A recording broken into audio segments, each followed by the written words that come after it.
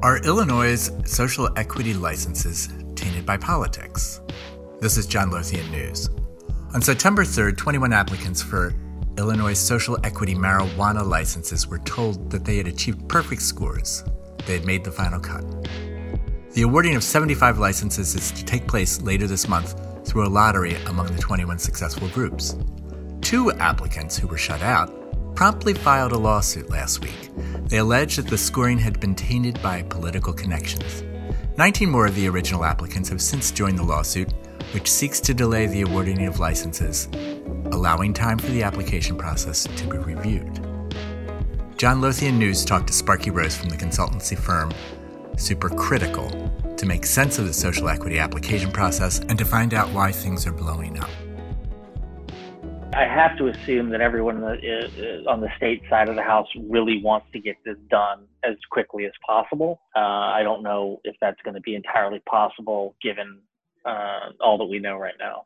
What is your take, Sparky, on all this? Why did this all blow up? Well, honestly, I'm a little bit surprised that so many people were taken aback early on in this process.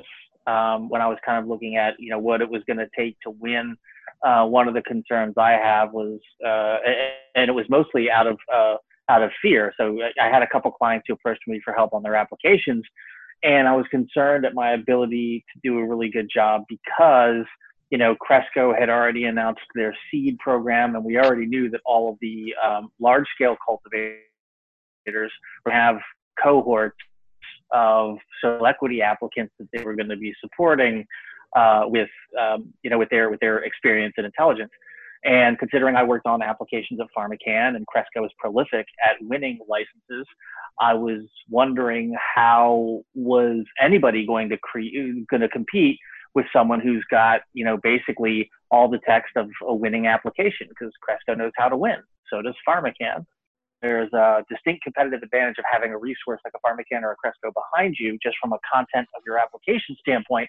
My question was, then how is the state going to delineate between applicants? Because if PharmaCann knows how to win in Illinois, which they do, they've got awesome application content. If you take that and put it in 10 applications, those 10 applications should pretty much be winners or really, really, really close.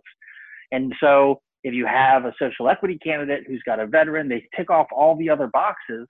And to be honest, most of the stuff on the application is binary. You either get the points or you don't. There's very few exhibits in the application where you could be scored, on a continuum. How are you going to stop one company from having 10 perfect applications, or forget applications, win 10 licenses with great applications, because 10 is the maximum you can win, and then the next and the next and the next? I didn't know how you would stop it from just being 8 applicants, because I was certain that well-funded groups were going to put in a lot of applications, and that there were going to be groups that were working with companies that have killer content.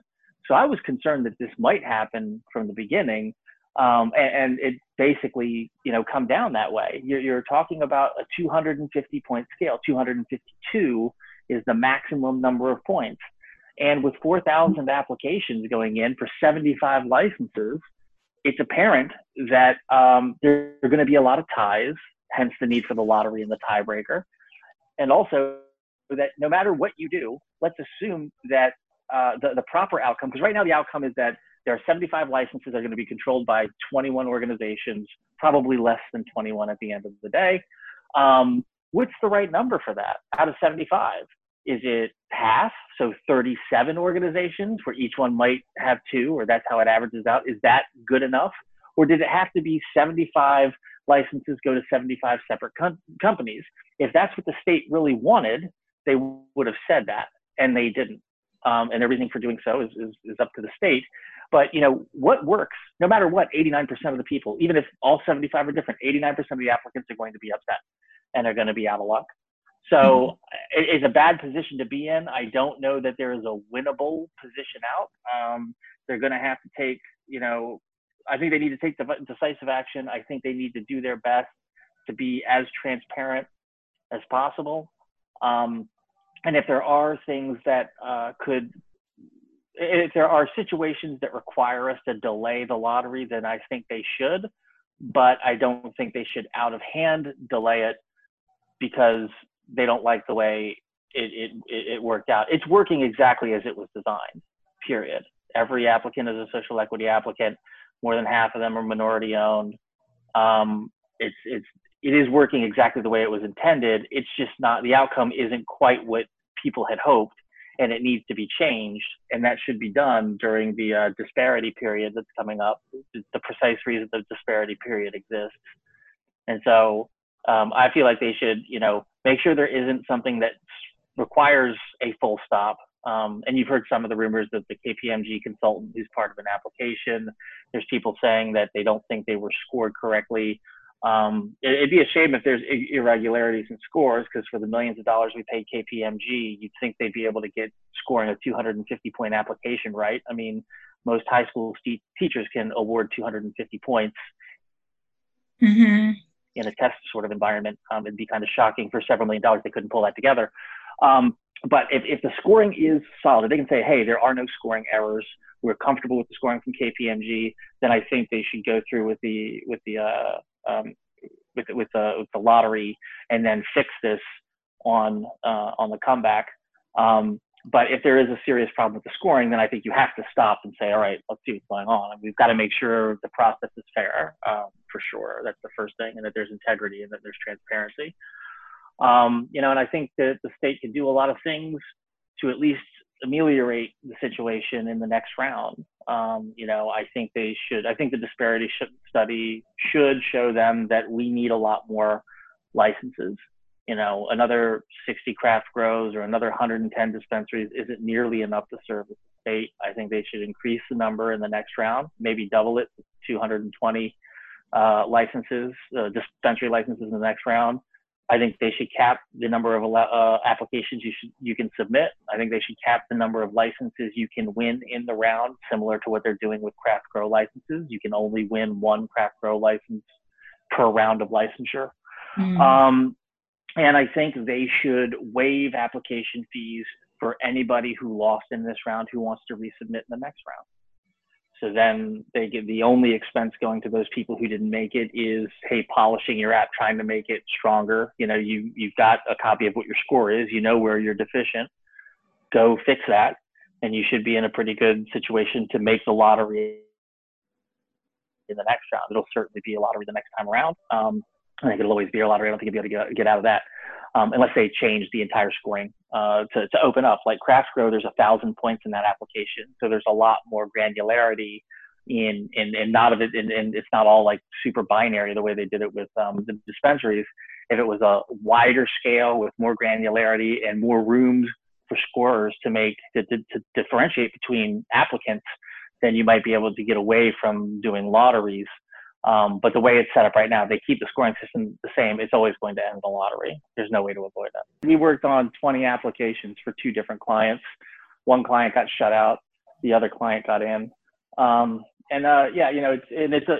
it's a bummer because, the one client that didn't get in, they didn't have veteran status. And so it would have been impossible at this point for them to get in because you needed a perfect score.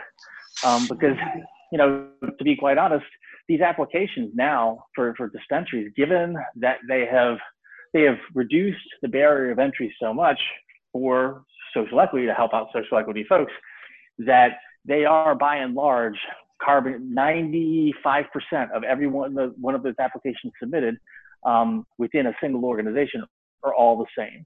90% of the content is the same. The changes are the few changes you have to make to an application when you go to a different BLM district.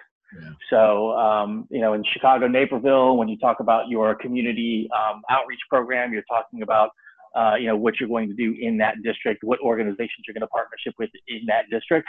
And so when you're talking about an application for East St. Louis, that part has to be different because it's a different area. And so for these 2 clients that I have, a huge part of all 20 of those applications was very much the same. The security plans are pretty much the same because they're not tied to actual real estate. It's generally, how are you going to secure the premises? a lot of these things that are in these applications are all the same across applications. It's who's your team, and some of the location specific stuff that changes. So I know that this group of clients, it's a group of people, I should say, one client who lost. I know the only reason they lost is they didn't have a veteran, because enough of the applications are the same across the board that they would have gotten a perfect score if they had a veteran. Mm-hmm. And so that's heartbreaking, because it's a group of young guys. They're male nurses. They've been on the front line of COVID for the last 6 months. And I'm heartbroken that they didn't win. Of all the people that I really thought should deserve the win, it's them. But it was an impossibility without a veteran. So, we're going to try to help them retool to get into the next round in a way they can win. And we do that. We're doing that free of charge. We didn't think it was going to go down this way. But we're going to do our best to try to get them in, just because we just feel like they deserve it. I mean, this particular group of guys, we just, I got to get them a license. I just feel like I'm on a mission now. Or they have the lottery on the 23rd, and let's say there's no court action that stops the process. When conceivably can these guys first operate?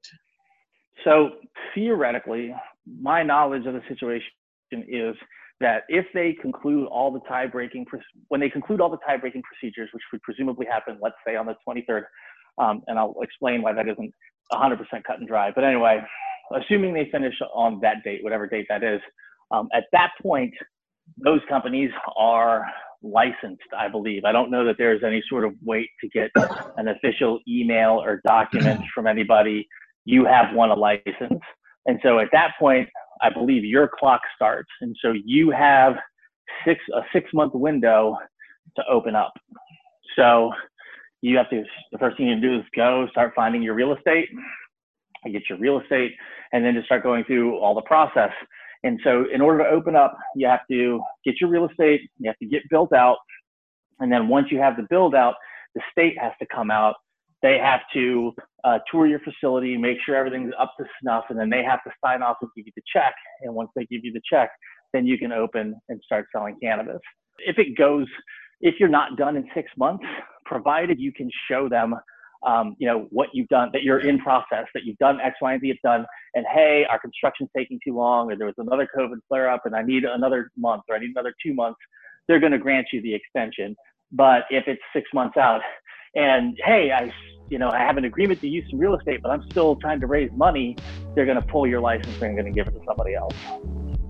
Thank you for the update, Sparky. We'll continue to follow this story in the weeks ahead. This is John Lothian News.